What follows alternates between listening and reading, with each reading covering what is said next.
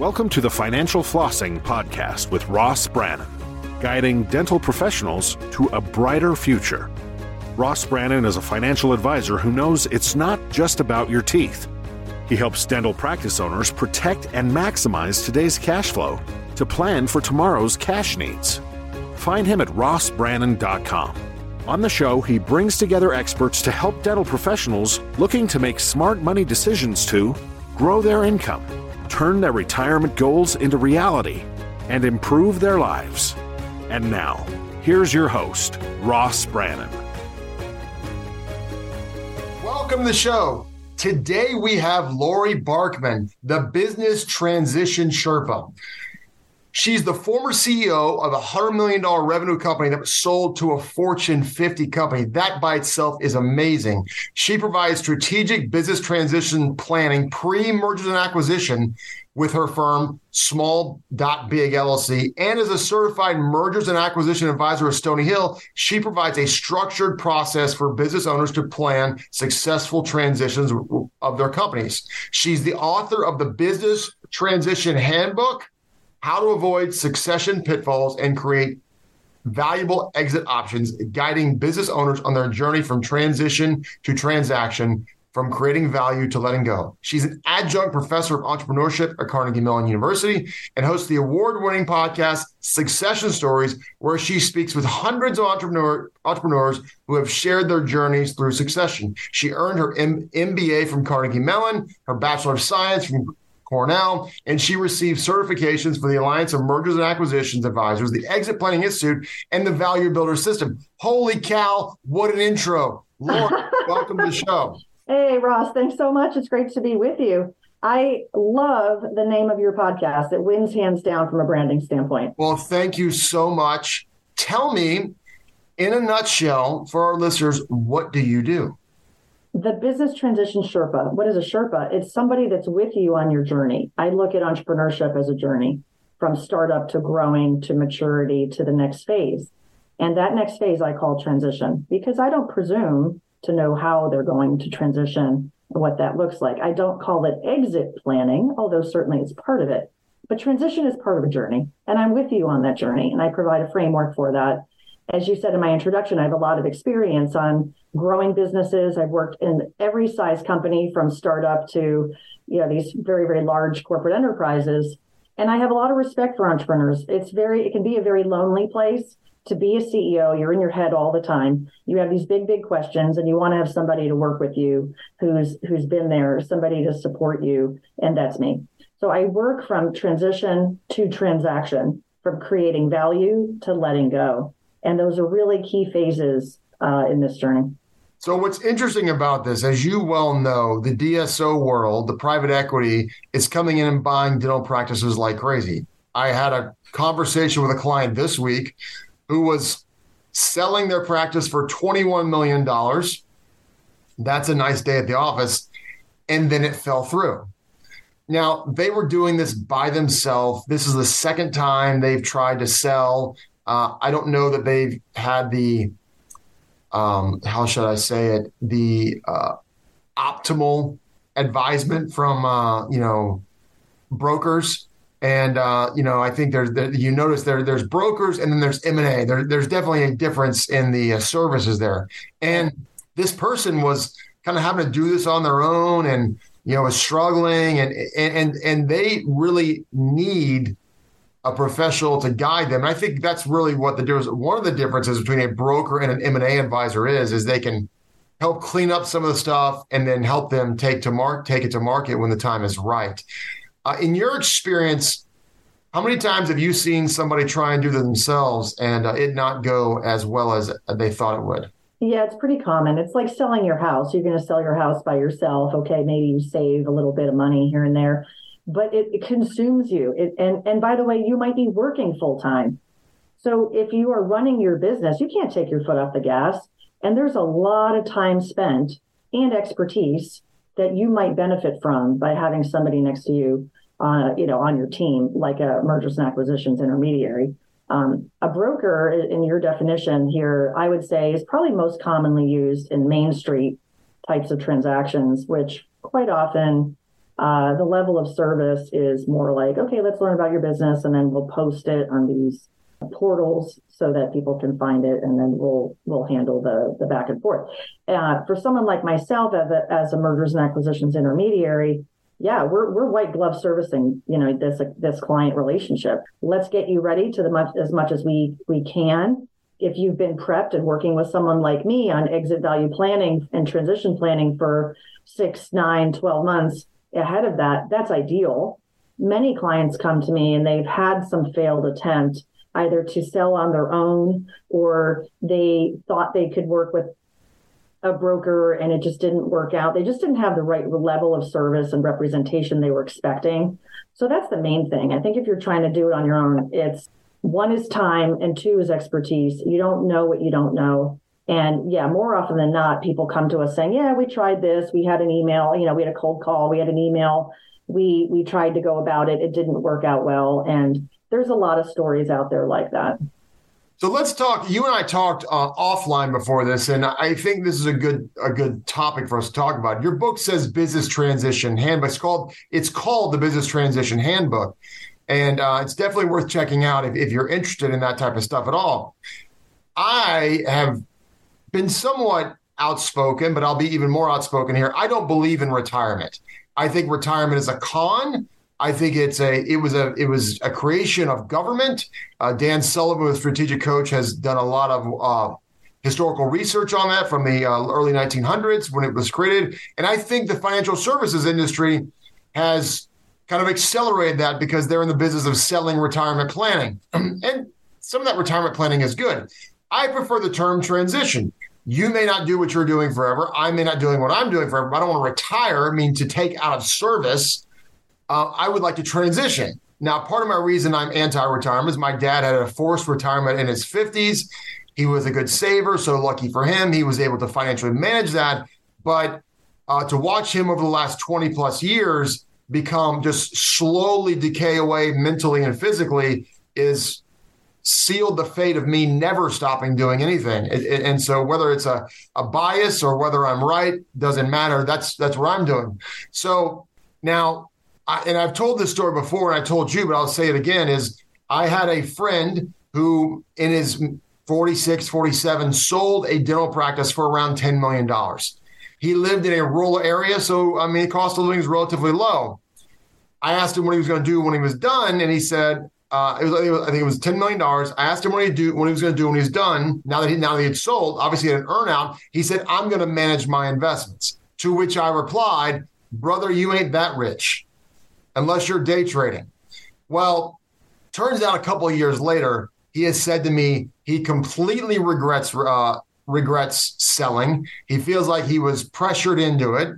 And now that his earnout's soon to be up, he's going to start another practice. And so there are people in the dental world in their mid 30s, late 30s, even early 40s, selling their practices for 10, 15, sometimes $20 million, which congratulations to them. I don't know that everyone realizes how much money it would take to live on at your current lifestyle for the next 60 plus years. But talk a little bit about, or let's have a little debate on this of, should somebody retire? Should they take the chips off the table and then go do something else? What's your experience say? What's your take on all this? Yeah, there's a lot to unpack in what you just talked about, Ross. And I think it's gonna be a great conversation. There's a lot of things we can kind of share with each other here. The first and foremost, I think thematically, is how do we avoid exit regrets, right? If we know eventually we are going to leave our company one day, because by the way, you should copyright and trademark that statement. Exit regrets. Exit regrets right there. Copyright, right, and trademark it. Done and done. It is human to have emotions about our business. Absolutely. It's fundamental, especially if you're the founder, especially if you are part of a family business and your name is on the door. We are so tied into our identity in America anyway, I'll talk about our culture, of work, right? And work that we do, and we're proud of it. And if we separate from that, and it's very tied in with our identity, we feel lost. There's no question. Well, the first thing you do when you meet someone, hi, my name's Ross. What do you do? Yeah, that's a very American thing, by the way. So I'll just take it from that standpoint. In other cultures, it's not necessarily about that.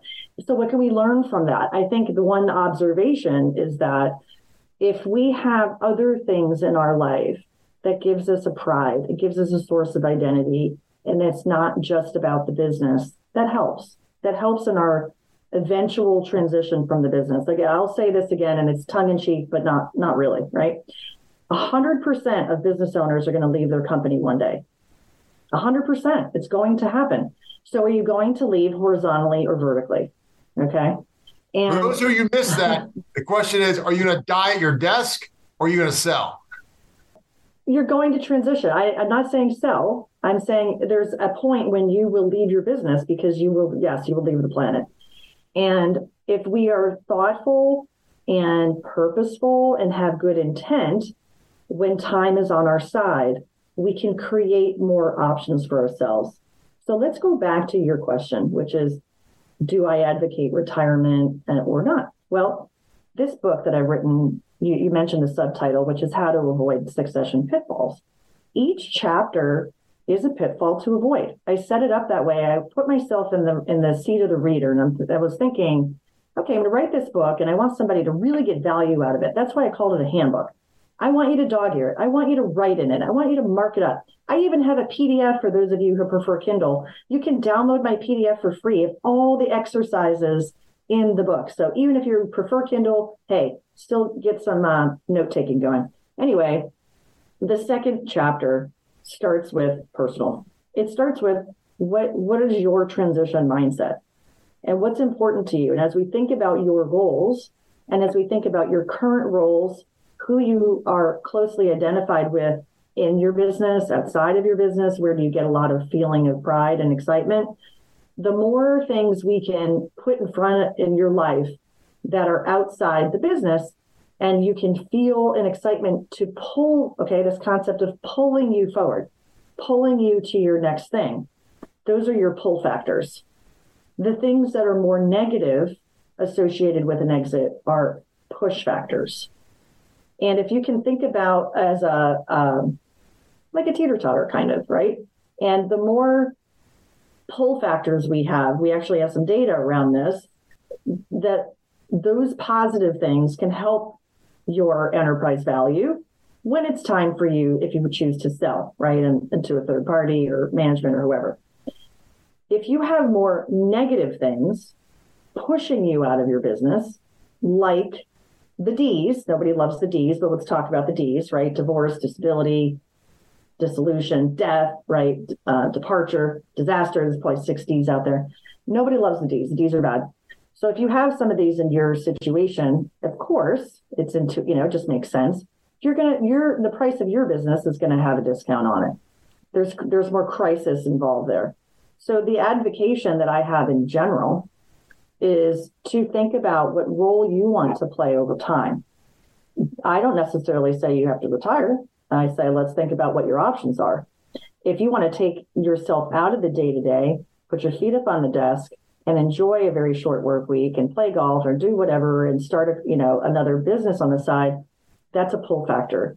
So the more we are able to have a plan, a proactive identity shifting over time, that you're owning a business versus a business owner, right? What's the difference between the two?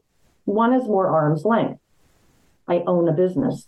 That's more arm's length versus I'm a business owner. So again, I think first and foremost, when it comes to regret, and I know there's some great books on regret. You mentioned one, Daniel Pink is another. Bo Burlingham has written a good book about that called Finish Big. And regret number one that I talk about a lot, and when I do webinars and certainly my show and everything on succession, but when it comes to avoiding exit regrets, is number one, let's work on how do we not have a loss of identity when you're no longer in the business. Well, I think that's such a key point, and it is American culture that our work is our identity. And when you basically retire or sell your business and you don't have those pull factors you talk about, it's like your identity was just taken from you. And there's only so much golf you can play. There's only so much travel you can do. There's only so much time you can go see your grandkids.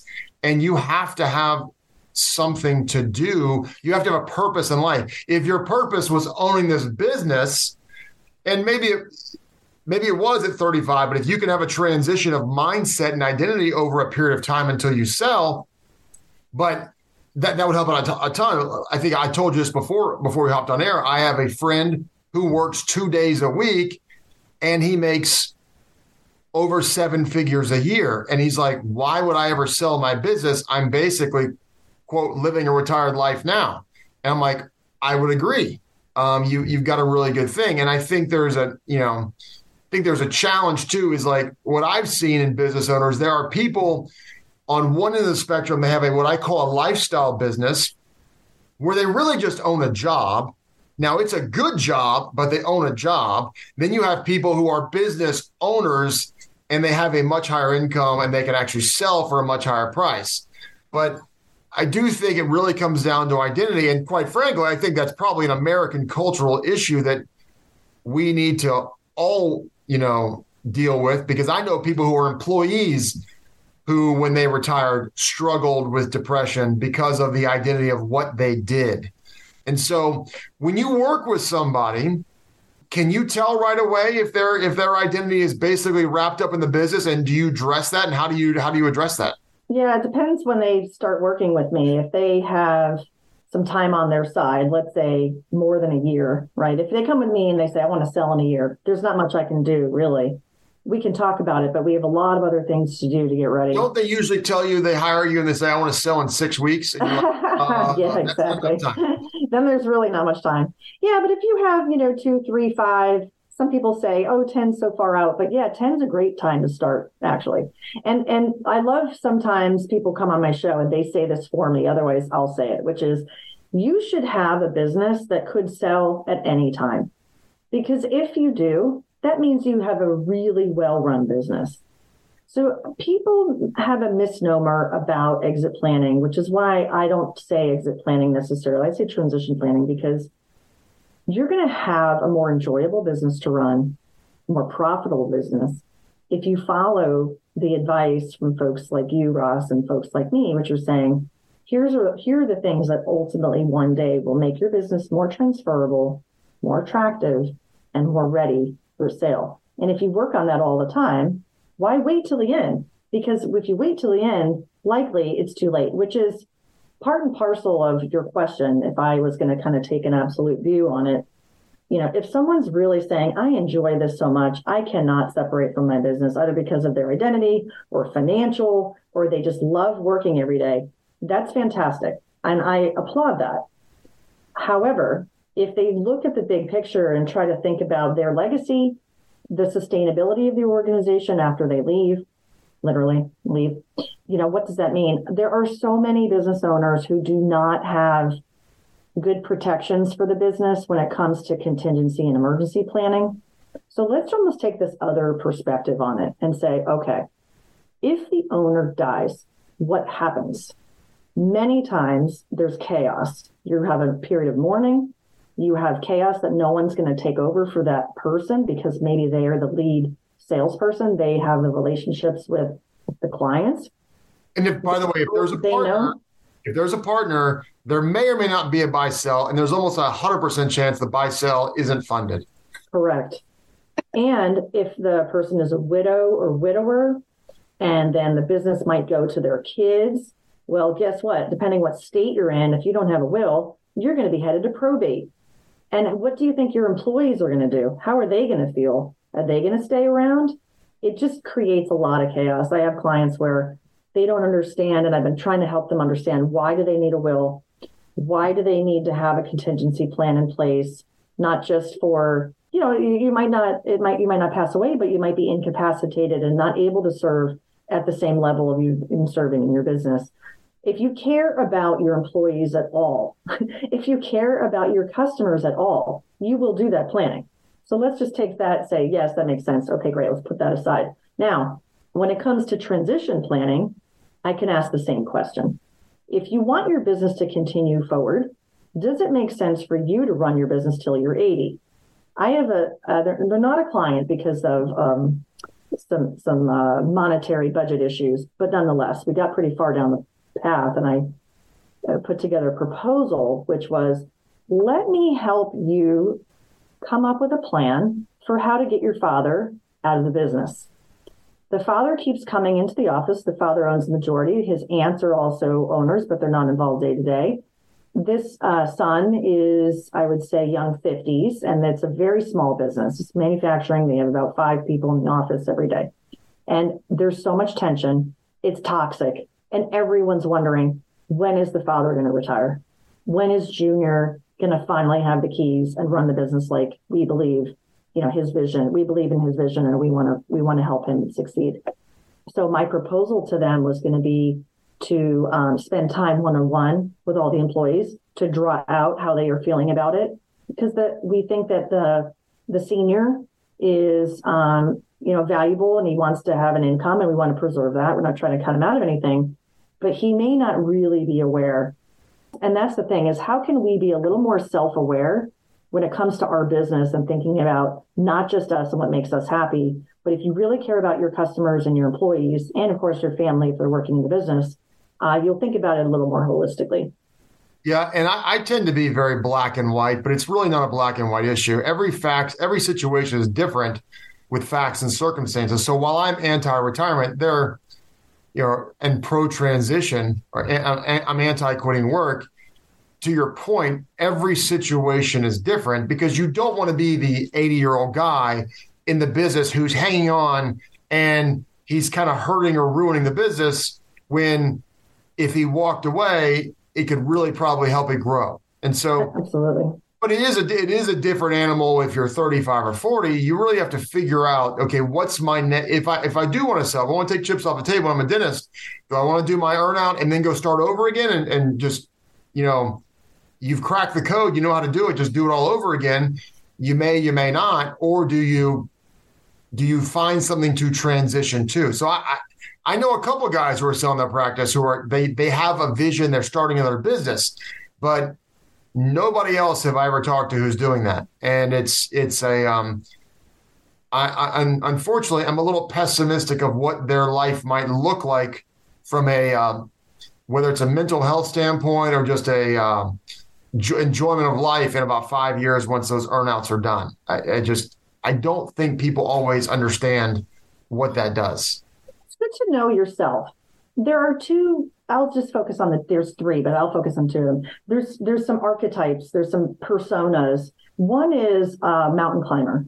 A mountain climber persona is someone who has built this business, and they built it to sell, and they are excited to move to their next thing. The pull factors are off the chart, right? They are just naturally wired for these positive pull factors. These are a lot of the tech entrepreneurs. You see this a lot. They started multiple tech companies, and then they started one company, like it's like an Elon Musk. He did PayPal, and now he's at Tesla. Now he's at, whatever 900 companies he has.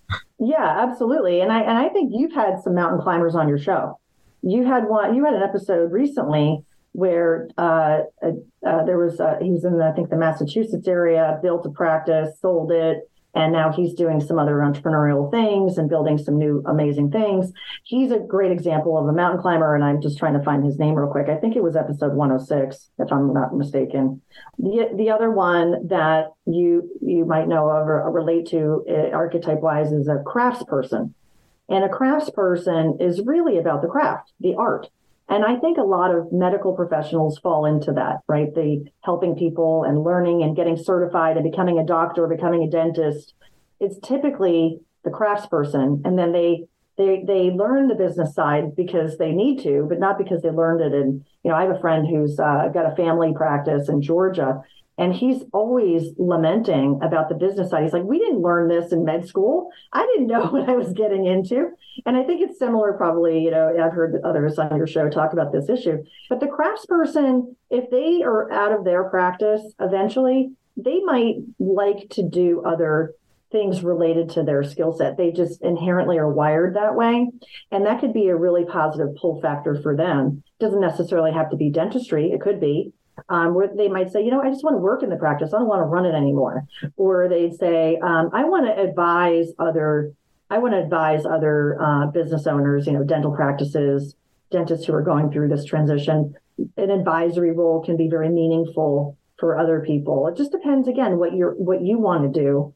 Others might just completely pivot and say, I want to go do glass blowing. I've just been always wanted to do that, never had time. Okay, great. Those are the explorations I think we need to give ourselves some space for. No, that's a really, really good point. So what would you say to somebody? They said, hey, I'm however old I'm, let's say I'm under 45 and I'm a very successful dentist and I'm starting to see these DSOs buy some of my friends out. I get the occasional email offer. I've considered it. The money seems too good to be true. Should I sell? Should I not sell? What would you tell somebody? What would you say? Here's an action item list you should consider, you should go down before you take chips off the table. I think a big thing is, where are they in their growth trajectory? If you have a practice that is really on the upside, that's a good time to sell in general. I won't say it's for everyone, but in general, you want to sell when your growth potential is, you're going on that roller coaster and you're going up, right?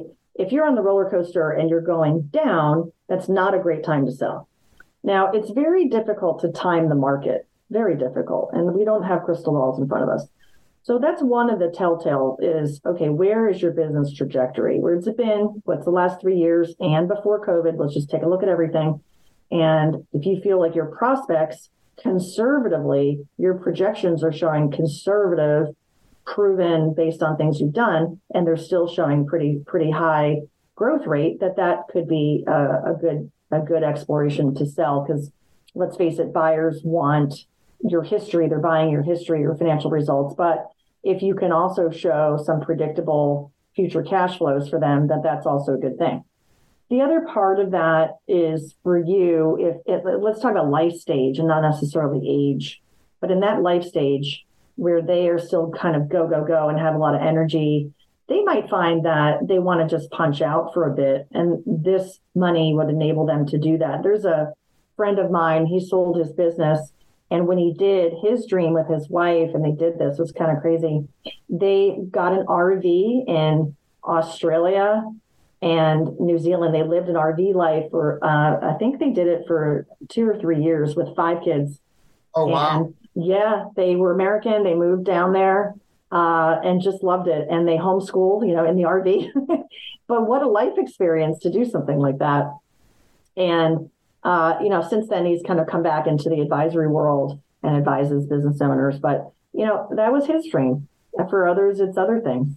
And there's no way to know if it's the wrong timing. I think it's just good to be ready and be able to explore. So as we wind down here, what last bits of advice would you give? And if someone wants to, talk with you more personally, how would they connect with you? People can connect with me on my website, thebusinesstransitionSherpa.com. I love to hear from you on LinkedIn as well. I would say just some thoughts to close out. One is, can we reverse engineer your exit? Can we think forward and then work backward? Can we think ahead to who should own your business after you? It may not be a private equity group. Maybe it's a strategic sale. Maybe it's a competitor. Maybe it's your management team, if there's an internal transaction. So thinking ahead to what's the best fit, what's the legacy you want to leave for your stakeholders, which is the people you care about, your community, your clients, and your shareholders, and your family. They're all part of it. And for you, if you think about the end, right? Stephen Covey, begin with the end in mind and then work backwards. So let's reverse engineer your exit. And I think, just the main thing is to expand your identity beyond your business, to start planning really fully, not half in, don't be half pregnant on this. Just go, when you're thinking about it in a positive way, you'll have a positive experience with building value in your business and preparing for eventual transition. To work with folks like myself and like you, Ross, what I call the business owner advisory team. Work with people who have transactional experience, who can give you expert advice from their own experiences, plus the experiences we've seen from our clients. And I think it's important to know the value of your business and baseline that, so that maybe every year, every 2 years, if you've got a 10-year time horizon for your transition, or 5 years, whatever it is, if you set a goal of what you would think your business should be worth and what you want to net in the transaction, if you have a gap in those numbers, well, the more time you have to close the gap, the better, right? And I think just to prepare and take responsibility, just really own it. You're the business owner. You're the person that can make a difference. Be thoughtful and mindful about it and have good intent, and it'll work out. We don't necessarily have all the answers, but if you start early, you establish an advisory team, you commit to the process, you clarify your personal goals, you identify your transition drivers, you identify risks and how you might mitigate them, then I think you'll have a successful exit without regret. That's great wisdom. That's great advice. Lori, I really appreciate you coming on today. I think we probably could have talked for another 2 hours, but this has been a fascinating conversation. Thank you so much for being on. Thanks so much, Ross. You've been listening to the Financial Flossing Podcast with Ross Brannan. This has been another episode of Financial Flossing with Ross Brannan, guiding dental professionals to a brighter future. If you liked what you heard, consider subscribing wherever you listen to podcasts. For more on Ross Brannan, visit rossbrannan.com. Ross Brannan is a registered representative, Coastal Equities, Inc., and investment advisory representative, Coastal Investment Advisors, Inc. Investment advisory services are offered through Coastal Investment Advisors, Inc., and securities are offered through Coastal Equities, Inc. Member FINRA, SIPC, 1201 North Orange Street, Suite 729, Wilmington, Delaware, 19801. This podcast is a part of the C-Suite Radio Network. For more top business podcasts, visit c-suiteradio.com.